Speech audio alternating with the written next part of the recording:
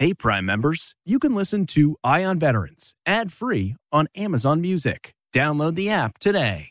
This spring, if you'd rather spend time enjoying your lawn instead of trying to keep it alive, there's good news. TruGreen is the easiest and most affordable way to get a beautiful lawn. All you have to do is water and mow, and they'll do the rest. Weed control, fertilization, aeration, and even some things you might not even think of. They'll do all of it, while you can do literally anything else. With TruGreen, you can have your lawn looking as good as a putting green. That's not hyperbole. TruGreen is the official lawn care treatment provider of the PGA Tour. TruGreen offers a satisfaction guarantee, and they have a verified best price promise, which guarantees you the lowest price with no compromise on quality. You do you. Let TruGreen do your lawn care. Visit TruGreen.com to get the best lawn at the best price with the best people guaranteed. Getting the smile and confidence you've been dreaming about, all from the comfort of your home, isn't a total mystery with Byte clear aligners. Just don't be surprised if all your friends start asking, "What's your secret?" Begin by ordering your at-home impression kit today for only $14.95. Byte clear aligners are doctor-directed and delivered to your door. Treatment costs thousands less than braces, plus they offer flexible financing, accept eligible insurance, and you can pay with your HSA FSA. Get 80% off your impression kit when you use code WONDERY at Byte.com. That's BYTE.com. Start your confidence journey today with Byte. There are nearly 20 million military vets in the U.S., and each week we focus on their stories. This is CBS Eye on Veterans.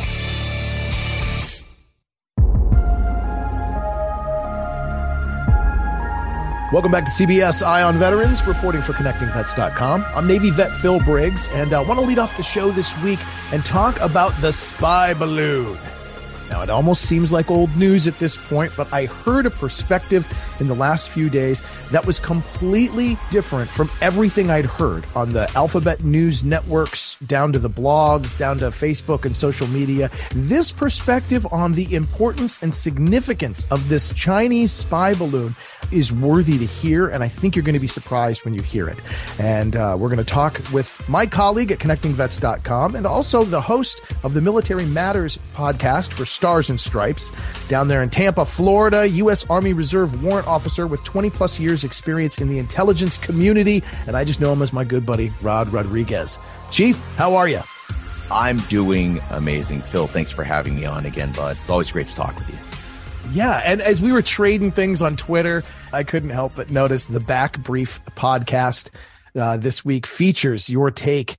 You know, at first I thought you were going to rant and rave like we heard. You know, one side says, well, we had to shoot it over the ocean, so it was safe. And the other side says, oh, you should have shot it down right away. Don't you care about Americans? We look weak on the global stage. And I thought those were the two extremities of this argument. Tease me a little bit about what this episode of the podcast, The Back Brief, says about the spy balloon.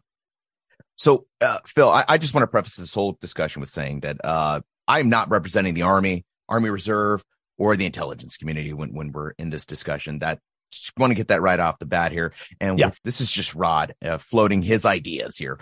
But here's the thing: the major perspective here, and the big argument that I've heard is a criticism of the administration, the criticism of the intelligence community, as if this balloon wandered in to our airspace and we had no clue. We got caught with our pants down and the Chinese were laughing.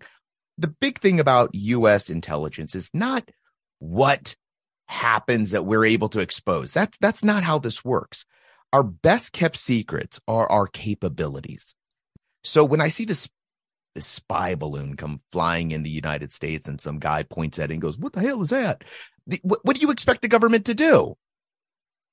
Do you expect for them to like release their program on, turns out we knew these spy balloons have been coming into the U.S. and we've been feeding these balloons bad intel, or we know exactly what these balloons are collecting and it doesn't bother us in the slightest bit. Like, there's 1,000 different reasons that balloon could have been flying over the U.S. and we didn't do anything about it. It's very possible that some Chinese intelligence balloon operator was sitting there behind his computer when one of our boys popped up in a little pop-up window like, hey, buddy, cute balloon. It's in the news now, so we got to shut you down. Loves and kisses, Airman Snuffy. and that was it. I don't believe for a minute that this was ineptitude by our government or by the men and women who have been tasked with defending our airspace. We are very, very good at what we do. Those Air Force, those Space Force people, they're very good at what they do in defending our homeland security. So now lawmakers, on the other hand, policymakers, they get no benefit of a doubt. For those service members that are tasked with protecting this country, nah, dude, I don't believe for a second that we got caught with our pants down or we didn't know what's going on. If anything, I think this is a subtle like nod to the Chinese, like, yeah, we get it. Spy balloons, dude. Also, 1945 called. They want their balloon technology back. It's 2020. Look, man, we got U-2s. We got spy planes. And guys, this is not classified. Go look it up on Google. We have a space plane, unmanned, that flies around Earth in like the stratospheres. It comes down, lands on its own, and it is so far in space, and it is in space for so long that when you watch these, there's pictures of it like landing, right? And these dudes have to go out there in radiation outfits because it's been exposed to solar, like space radiation for so long. This thing's radioactive, right? That is what we bring to the fight. We will eat your lunch in your own backyard and you'll never know we were there. And we're worried about a balloon, bro. And now, mind you, China is our near peer competitor. China is that country that we were all like, oh my God, it's 1,000 Chinese soldiers to one American or 10,000 to one American. And then the Russians, with a little help from a friend, Ukraine has been able to hold back Russia. Now, terrible, terrible war. Real shame if they got, stingers. It'd be a real shame if they could, got a little assistance from special activities and all this other stuff. So Russia's getting stopped, and China, a balloon, like this is our near peer. We are so far ahead of our competition that this Chinese balloon thing should have been an indicator for America to go, we're doing all right, folks. We're doing all right. And the fact that it's not a new thing that Russia, China, and the U.S. are all spying on each other all the time. That's constantly ongoing. And I think we forget that. And just real quick, give me a little bit of your intel background, because this isn't coming from just some spirited fan in the cheap seats. You actually worked military intelligence in a variety of ways. Share with me just some of the things that you've done and how you might know about how surveillance and reconnaissance works in the military. Well, Phil, mostly I've worked in the food service industry. I was just, I worked in the chow hall. No, I mean, 20 years of working in the intelligence field, both as a uniformed service member and as a contractor. I'm not saying anything that's classified. Everybody should know that your country is the most powerful country in the world. Every American citizen should wake up after this balloon thing going, God, it feels good to be an American. Put on a little Toby Keith. Put on a little Ray Charles. America. It should fill you with pride that our closest competitor is tossing a balloon in the sky while we have space planes, U-2s. We killed Osama bin Laden using a stealth helicopter. Now it crashed. I get it. But hey, we have a stealth helicopter. For crying out loud. Let's end here. I hear a lot of the talking heads saying that our lack of swift action makes us look weak on the world stage. Look, there is no country on this planet. There is no enemy on this planet that thinks America is weak. If they did, believe me, we have plenty of places for them to come test their resolve. Even our most hated enemies, our terrorist enemies, have chosen to attack us through subversion, through backdoor channels, through surprise this, surprise that. They don't want a full comfort. They don't want to step up. Nobody wants that. What's our track record when it comes to force on force? We're the guys that jump into world wars to end them. You know what I'm saying? Like, that's our track record, people. Nobody thinks this country's weak. You know what I hear from is more, I'll tell you where I hear America's weak. I hear it from Americans. That's who I hear it the most from. I hear that America's the great Satan. Okay. I'll take great Satan. All right. And, that's kind of metal. I'm down. But I don't hear our adversaries calling us weak most of the time. And if they are, come on, that's just them talking crap. It's that territorialism, right? It's that tribalism. But no. I hear America's weak from American talking heads. That's where I hear it the most, man. And that's why I don't believe a word of those dudes. Next birthday party for your kids, call the Chinese embassy. Ask them if they send clowns with their balloons. Just relax, folks. It's going to be okay. Got it, man. You want more of this? Check out Rod Rodriguez every week on the Back Brief podcast. Get it everywhere you get podcasts. And, of course, as always, at connectingvets.com. Rod, appreciate you, brother. We'll talk soon. Yeah, buddy.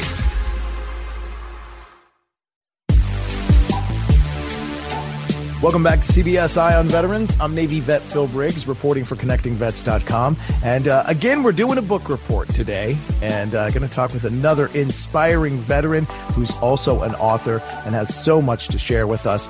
We're talking about the book From Lawyer to Warrior, Failing the Bar, Becoming a Marine, and Finding Meaning. Marine veteran Chris Pavlak. Chris, how are you? Hey, great to be here, Phil. Thank you so much for having me. This is fantastic. Yeah, man. I love a good book. I love veteran authors. And this one surprised me. It was recommended by a mutual friend of ours. Give me the Cliff Note version. Yeah. I was in law school in between 2003 and 2006, 3-year program in Minnesota. And I had these aspirations of being a federal prosecutor, a U.S. attorney, as a stepping stone to a big time law firm job somewhere either in Washington, D.C., New York, or San Francisco, right? And I was just fixated on making money. But I knew that those big law firms needed to have some kind of bona fides with the individual attorney, and courtroom experience was that bona fides. And so I said, okay, well, I want to be a federal prosecutor and then, continue on. Well, my grades were not that great to be competitive for U.S. attorney's office, even right out of law school, right? And so I found a kind of a back door, so to speak. And I think other staff judge advocates would tell you this, that the JAG Corps is a great place to get like baptism by fire of courtroom experience, right? Well, so I started exploring the Marine Corps as an option because as far as I was concerned, if I was ever going to join the Marine Corps or going to join the military, it was going to be the Marine Corps. No, not to disparage any other branch, go Navy, beat Army, but like I was only going to be a Marine if I was ever going to do this. And as I approached the Marine Corps and I visited my officer selection officer, he said, hey, love your motivation, but we have all of our slots are filled. Our quota is filled. We don't need any more lawyers. And I was like, okay, well, that can't be the final word. I'm going to keep exploring this. And so for the next I did this in my second year, my 2L year of school. I kept exploring and I'm like, okay, I'm going to find a back door into this thing. Well, sure enough, there were just no open slots. And I'm like, damn, what am I going to do now? Because I really want to do this. And I met some Marines along the way, very helpful and just very generous with their time and with their energy. And so, yeah, that's kind of sets up the story. That was like initially what I wanted to do with a legal career and how the Marine Corps kind of came into that orbit initially. Yeah, man. You failed the bar how many times? Well, all told, I failed it 4 times. I've never passed it. I've tried it 4 times, never passed it. I tried it 3 times in Minnesota, once in California. I took it back to back, 2006 and 2007. And that was basically the nail in the coffin for being unable to become a staff judge advocate. I just couldn't pass this damn test. And I was just kind of so exasperated and really full of humiliation and really kind of not knowing what I was going to do. And this is what my first chapter is about. My first couple chapters are about this. Like when you're met with such, catastrophic failure, so to speak, after putting in all that time and effort, not just the 3 years of law school, obviously, but then it was 2.5 months straight of studying for the bar exam that summer of 2006. And then I did it again, 2007. When you do all that work and you still come up empty handed, you kind of look at the world like, can I do anything right? Can I achieve anything I want to achieve? And these are some real hard questions to ask yourself, because you think that universe is going to kind of respond in kind with the kind of work you're doing. And I would argue that, an ethic emerges, and that ethic is, I'm going to sacrifice something time now for a payoff in the future. I'm going to work hard and I'm going to get what I want. And for most of the time that works. If you want to go lose weight, you're going to start a nutrition plan, you're going to go run, you're going to go lift, all these things. And in 6 months, you're going to come back to me and say, hey, Chris, I lost 30 pounds. Like, great.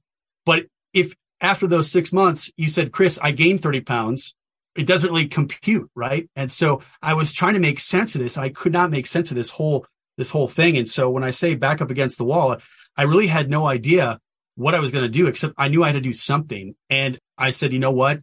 I want to be a Marine. Maybe I need to be a Marine more as a man than I ever needed to be as an attorney.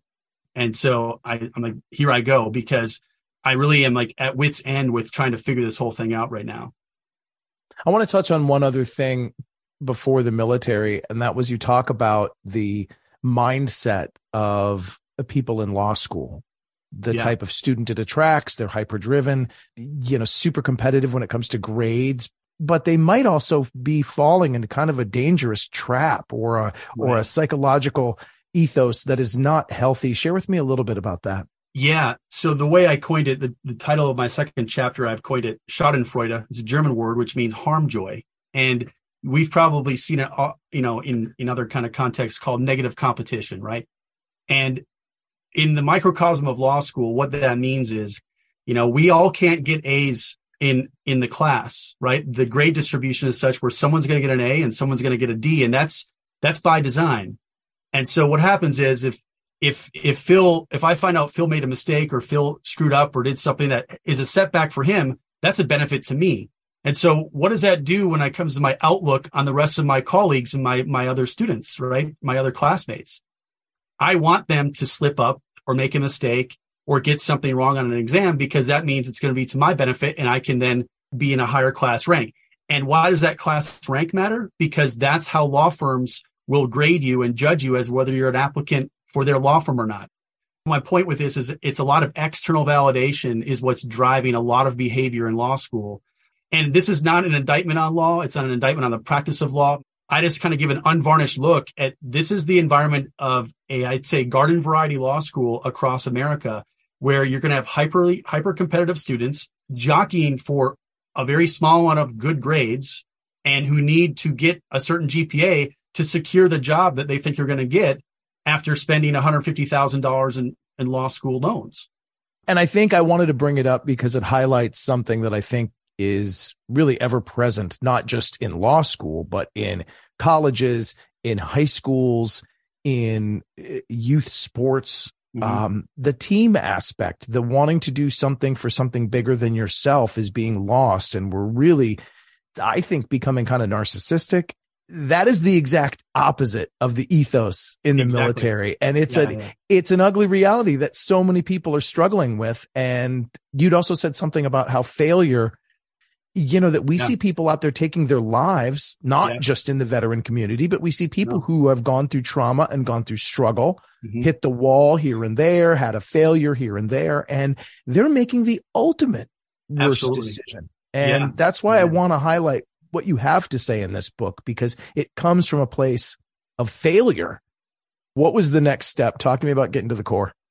So, because I had been talking to this officer selection officer for 18 months or 15 months before this, okay, I already had those relationships established, but it was up to me. Do I want to join the Marine Corps or not? Do I want to basically walk away from the practice of law? Because I could study for the bar exam a third time, in a row if I wanted to, but I had been so profligate with all my energy. I had just expelled all the energy on studying twice in a row. I just had no more energy to sit down and buckle up yet again for a third time. And so I said, screw it. This is the best thing I have going for myself right now. And other Marines I spoke to, they said, and some of my mentors, they said, it's never a bad decision to become a Marine officer. And I really had to think about that, and it crystallized. And I said, this might be one shot where maybe in the future I could become an attorney. But as I immersed myself in the Marine Corps ethos and I really wanted to do this, I realized this is my only shot to be a Marine, because I was already 28 at the time. And now it wasn't too old, but it was getting to be too old. After age 32, it's no go. So yeah, I'm like, okay, I'm joining the Marine Corps. I signed as a ground contract, and I said, okay, well, whatever comes my way is going to come my way. And that really did change my life forever. The privilege of commanding a rifle platoon. First off, officer candidate school and the basic school, I mean, they're the same for all the Marine officers, and those were challenging times and those weren't easy. But I tell you, that was the most challenging thing I've ever done, but it was the most worthwhile and meaningful thing I've ever done. Following the 2007 failing the bar exam, 18 months later, I'm at the pinnacle, graduating from infantry officer course with some of the best men I've ever met in my life and having some amazing experiences. And it was finally that really began to help me shift that thinking from Schadenfreude to esprit de corps, right? Like, we work as a team. We have to work as a team. Those were some negative feelings I was harboring that I had to really shed if I was going to do well as a Marine officer. I had to just get rid of those old feelings of selfishness.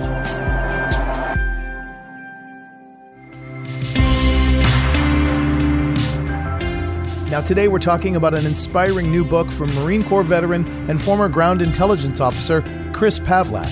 The book is From Lawyer to Warrior: Failing the Bar Exam, Becoming a Marine, and Finding Meaning. We jump back into the interview where Chris shares what it was like taking command of a combat-tested rifle platoon as a brand new green officer. So you're standing there in front of some salty enlisteds. I mean, you got E4s through E6s there that have seen more war than you've read about in books. And here you are, their green new officer. Hey, guys, tell me what that was like. Well, I checked in like every officer has to check into their battalion commander. And I checked into a gentleman who had actually been former executive officer of a reconnaissance battalion. And I met my staff sergeant, the platoon sergeant. And I said, listen, staff sergeant, like, look, you and these Marines and these squad leaders have been doing this for years now. A platoon sergeant usually has about 12 years in the Marine Corps, right? Squad leaders have about 9, maybe 10. And I'm like, far be it from me to assume how I know how all this works. Yes, I was trained in the last 18 months of school in the Marine Corps officer training. I know how these things work on paper, and I know how they're supposed to work. But this is the real world now. There are guys who have come from combat. You're coming from combat. I'm not going to presume I know all these things. So I said, I'm going to defer to you and the squad leaders for many of these decisions. Bottom line, I make the final decision because I'm the officer, but you are going to inform those decisions. I'm going to rest on your experience because I think I'd be stupid not to, right? I'd be idiotic not to do that. And that comes from, I think, again, I was a bit more mature than other officers because I was, 28. I'd gone through different experiences. I'd been to law school. So I had at least that I hope was enough prudence to see, okay, leverage your experience in these Marines, right? Because And as it came true, they will never lead you astray. They will never lead you the wrong way. They're always going to help you and they're going to support you and they're going to perform in ways you never even dreamed. And so that was what was so gratifying about it. Like, drop your ego. There is no place for ego in a rifle platoon. There is none, because it's going to get Marines killed, right? It's understanding those things the battalion commander needs to do when it comes to infantry. For the ground intel guys, you have to speak infantry language and then be able to speak to enemy threat language. Right. So when we say human intelligence, that can be interrogation. When we say signals intelligence, that can be like listening to communications and chatter on radios and cell phones. Ground intel could be looking from aerial positions at what's going on the ground. And reconnaissance assets. Yeah. And reconnaissance assets that are sneaking around a ridge and looking down on the bad guys, trying to figure out what they're doing down there. Yeah. The intel officer coordinates, takes all these data points, takes all this information and tries to weave the story for the captain so that we can see what to do with our troops on the ground. Now, What is it a rifle platoon officer does, and how radically different was that? Well, it was rifle platoon commander is in charge of about 40 Marines, fire breathing Marines, and they're the ones who are at the literal tip of the spear. Like, they're the ones kicking in doors in an urban fight. They're the ones slinging rounds down range. Right. And now all my training up to this point had prepared me for this because of infantry officer course. That is the school for infantry officers and the ground intel pipeline. Right. So I knew what right looked like, and I knew what I guess you could say, I knew what I had learned, but it was one of those things like, oh my God, now I'm actually going to be in charge of these guys. Like, this is now an extremely humbling moment, because like, now, did I learn how to call for fire properly? Did I learn how to employ 3 squads simultaneously to focus on, the task that the company commander gave us? Do I know how to call for a medevac? Do I know how to call for a 9-line? Because these guys' lives might depend on it. And I need to know how to do these things. The more immature person might walk in as on their first day, like Patton, and think that they're just going to conquer the world with this rifle platoon and they're going to do all these great things. Where it's like, I think if you're truly humble about it, like, I have immense responsibility now. I got to make sure I keep these guys safe in every training environment. And if we deploy to combat, they got to come home safely. But again, they're quietly appraising you. And this is one thing that I learned, and we always learned it through officer candidate school. Your Marines will always be watching you. When you're on a hike, when they usually call like a 5 or 10 minute break after every 3 miles, right? But you're carrying a lot of weight. You're going up the nasty hills of Camp Pendleton, right? Up and down. It's hot. Well, during that break, the officer doesn't take his pack off. The officer doesn't like sit down and rest. The platoon commander, you walk up and down your squads and check with your Marines. Are you okay? How are your feet? You're hydrating. Like, that's what you do. It's all, you got to think about the external components here about leading your men. And again, your Marines will see what you do and what you don't do. And they'll see if this officer is actually towing the line. Right on. Yeah. Yeah. I've compared it to my friends as far as being in a division in the military. It's like having a bunch of little brothers or older brothers. And, right. When the officer walks in and he's your division officer, or he's in charge of your unit, a good one will inspire the heck out of those guys, and you'll get the most out of your brothers and sisters on your team. A bad one might, result in some brawls. All right. I think one of the things we'll glean from this whole story is a failure, regardless of type, can have a significant impact on our soul. Share with me your thoughts on that. Well, this goes back to something we talked about a little bit ago about, in some of my research, I found out there were people who did kill themselves after failing the bar exam. These are real things. And so I went to law school for all the wrong reasons, as I mentioned. And so if you go to law school for those, financial incentives, et cetera, and that hyper competitive environment kind of has its way with you, and at the end of all that, you don't pass the bar exam, you need to be real careful, because it could come real dark real fast. It's such a high amount of work and just dedication for something like this to pass the bar exam, that when you don't, it can really leave you in a bad state of mind. And if you don't like kind of nurture your soul along the way, you got to be careful, because it gets real dark real fast. And it's one of isolation, because I was the only one I knew who failed.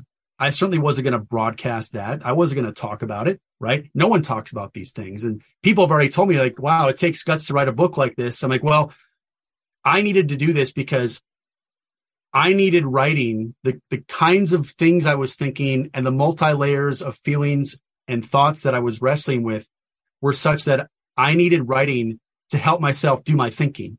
And so that's where I put pen to paper. And if you don't really kind of nurture your soul that way, if you don't think about some things from gratitude, if you don't think about some things about, well, okay, this is not the end of the world, I can move on. And so you just got to be careful. And I hope that I can be of service to people with this book. And it doesn't mean failing the bar exam. If you failed anything, if you failed at marriage, if you failed at, the MCATs, or you failed at a job, or whatever it is, anything that you put so much effort into that leaves you empty-handed without much answers. Like, I just tried to make sense of it for myself. And I realized maybe I could be helpful to others, because when I failed, there was no podcast, there was no book.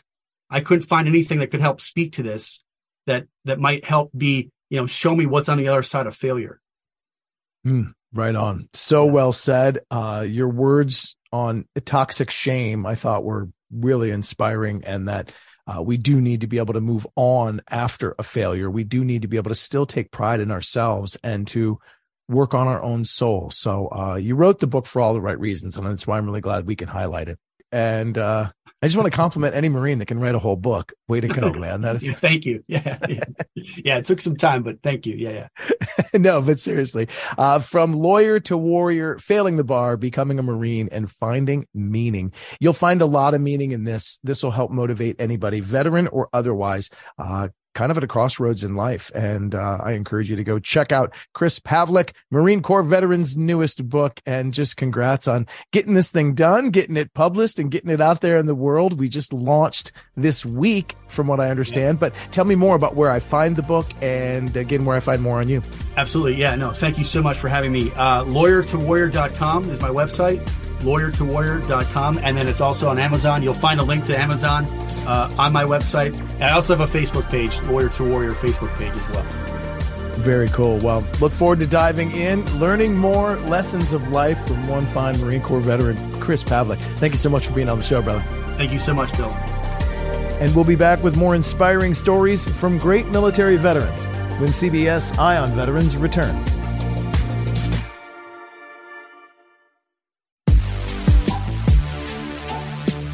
This is CBS Eye on Veterans. I'm Navy vet Phil Briggs, reporting for the military news and veteran lifestyle website, connectingvets.com.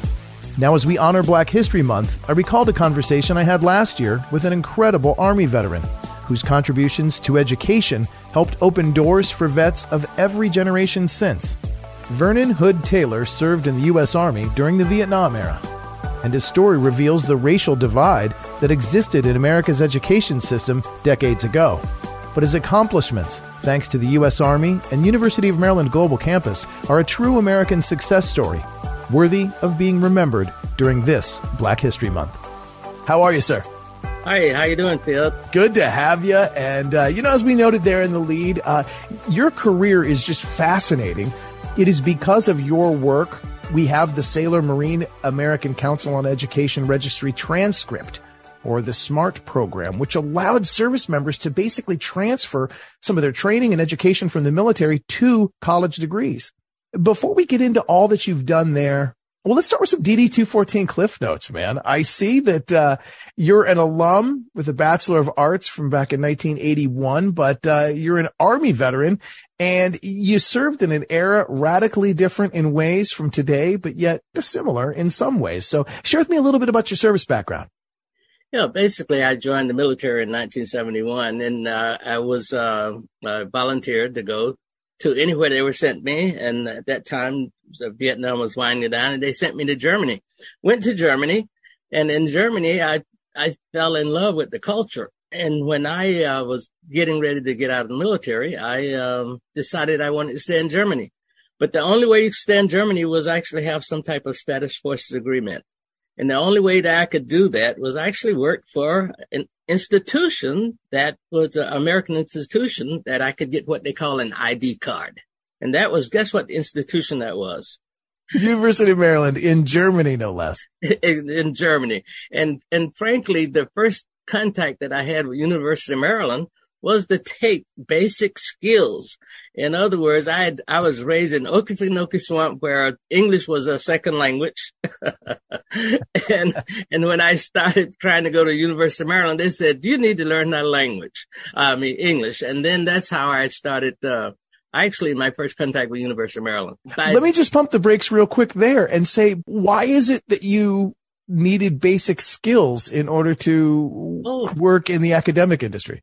I was raised in a school. Primarily, it was an all-black school from 1st to 12th grade. Matter of fact, that I was saying that every book that I used in high school was used by somebody else. In other words, it was the school down the road that was the white school that provided their used books for, if you will, the black high school. And although I did very well, it was probably about 78 people graduating from high school. I was the salutatorian. However, I didn't realize how lack of quality some of the education was until I started trying to go to college. And that first indication that I needed additional academic capabilities when I tried to enroll in the University of Maryland. And once again, the first course that they put me in was basic skills. However, it was the stepping stone to what I am today. Actually, it was it was one of those mistakes that is as when I joined the Army, it was one of the best mistakes I ever made. As it is for a lot of people in hindsight, they look at something they may or may not have wanted to do during the Vietnam era, especially, and went on to achieve great things. It's also what a statement of America circa late 60s in that the divide between the white education and the black education. That's something I think we take for granted today. We don't realize that like there is a cultural divide, or there was at one point in this country a significant divide between the way you could learn in the Black South and the way you could learn, in the major metros where white people lived. And on the same token, though, there was this capability within the Black community. And I think that what came from that all-Black institution, especially because all my mentors and my teachers, my principal, everyone Black, there was a tremendous capability of providing the confidence that I needed to succeed no matter where I went. So when I left Okefenokee Swamp, even though I didn't have the academics, I knew that I was going to be okay, no matter what I did or what I was trying to accomplish. And frankly, today, when I think about, if you will, the creation of some of those products for like their Smart Transcript, the U.S. MAP, the Military Apprenticeship Program, it came from what I call my desire of being okay with who I was when I was in Okefenokee Swamp. I mean, that's a real silver lining to it. And I'm so glad you pointed out, because sometimes I think we focus on the problems and not on the paths to success. And that was certainly bolstered by your time in the Army. And actually, that hits on something else as well, is that what I found in the military, I found Okefenokee Swamp. In the swamp, you were going to take care of your neighbors. There was no doubt that was what you were supposed to do. When I joined the Army and I'm sitting beside this guy from Kentucky, we had no commonalities whatsoever. Yeah. And I was told, regardless of how he looks or what he talks like, I was responsible for his safety. He was responsible for my safety. That was what I found in the swamp. But here's even better, getting to the University of Maryland part, is once I started, actually, especially once I started working at the University of Maryland, the culture within the University of Maryland overseas were a completely different culture. And I think it had to do also with the fact that you had now Americans overseas, so you had to, in essence, protect each other. So I found almost like this family when I started. No matter what I did wrong or right, someone was there to help guide me. And frankly, I would say that it contributed to my success and my continuation of trying to continue to strive. That is very true. Whether it's the family in the swamp in the South, whether it's the family in the Army, or whether it's the family in college, you get a good one like UMGC. You can find that family and find that support. Let's talk about a couple cliff notes about what you did afterwards. You ended up helping develop the SMART program, or the Sailor Marine American Council on Education Registry Transcript, which basically helps veterans, these service members now pursuing their college degrees, transfer their experiences and their schooling in the military to college, which before you came around really wasn't done broadly. Actually, what happened is that after working for University of Maryland for 4 years, I ended up getting the job because I fell in love with the education scene. I also fell in love with individuals, talking to individuals while I was working for Maryland, telling other young service members how to go through the program, and to have them to come back and talk to me about their success of what they've accomplished. And even some of those that got out, even before I left, to write back to me and say what they were doing because of I would call the exposure that we traveled together on the educational path. So after Maryland, I worked for Boston University doing the same thing, talking to service members and trying to provide guidance to them. And once again, it was so rewarding that I figured out right then that is what I wanted to do. So I became an education officer in the Army, an education officer in the Air Force, and then eventually I became the head of Marine Corps Education Worldwide. Now that's where we're wrapped for this week, but to hear our full interview with Mr. Taylor, you can check out the Eye on Veterans podcast from November 23rd at connectingvets.com. I'm Navy vet Phil Briggs, and I'll be back again next week with more inspiring stories from our nation's vets when CBS Eye on Veterans returns. Hey, Prime members, you can listen to Eye on Veterans ad-free on Amazon Music. Download the Amazon Music app today. Or you can listen ad-free with Wondery Plus in Apple Podcasts. Before you go, tell us about yourself by completing a short survey at Wondery.com/survey. You know how to book flights and hotels. All you're missing is a tool to plan the travel experiences you'll have once you arrive. That's why you need Viator. Book guided tours, excursions, and more in one place. There are over 300,000 travel experiences to choose from, so you can find something for everyone. And Viator offers free cancellation and 24/7 customer support for worry-free travel. Download the Viator app now and use code Viator10 for 10% off your first booking in the app. Find travel experiences for you. Do more with Viator. The Hargan women seem to have it all. From the outside looking in, we were blessed. My mom was amazing. But as detectives would soon learn, there was a lot going on inside the Hargan household. Ashley and I have been calling my mom and the house and Helen. Okay. No one's answering. 63-year-old Pamela Hargan gunned down in her own home. Her youngest daughter, Helen, lay dead upstairs. Patrol, when they arrived, assumed or thought that there might have been a murder-suicide. But for the detectives on the scene, there were things about the scene itself that were concerning to us on day one. Who would want to kill their mother and their little sister? There is no boogeyman here. It is exactly who we think it is. I'm Peter Van Sant from 48 Hours. This is Blood is Thicker, the Hargan Family Killings. Listen to Blood is Thicker, the Hargan Family Killings, starting May 8th, wherever you get your podcasts.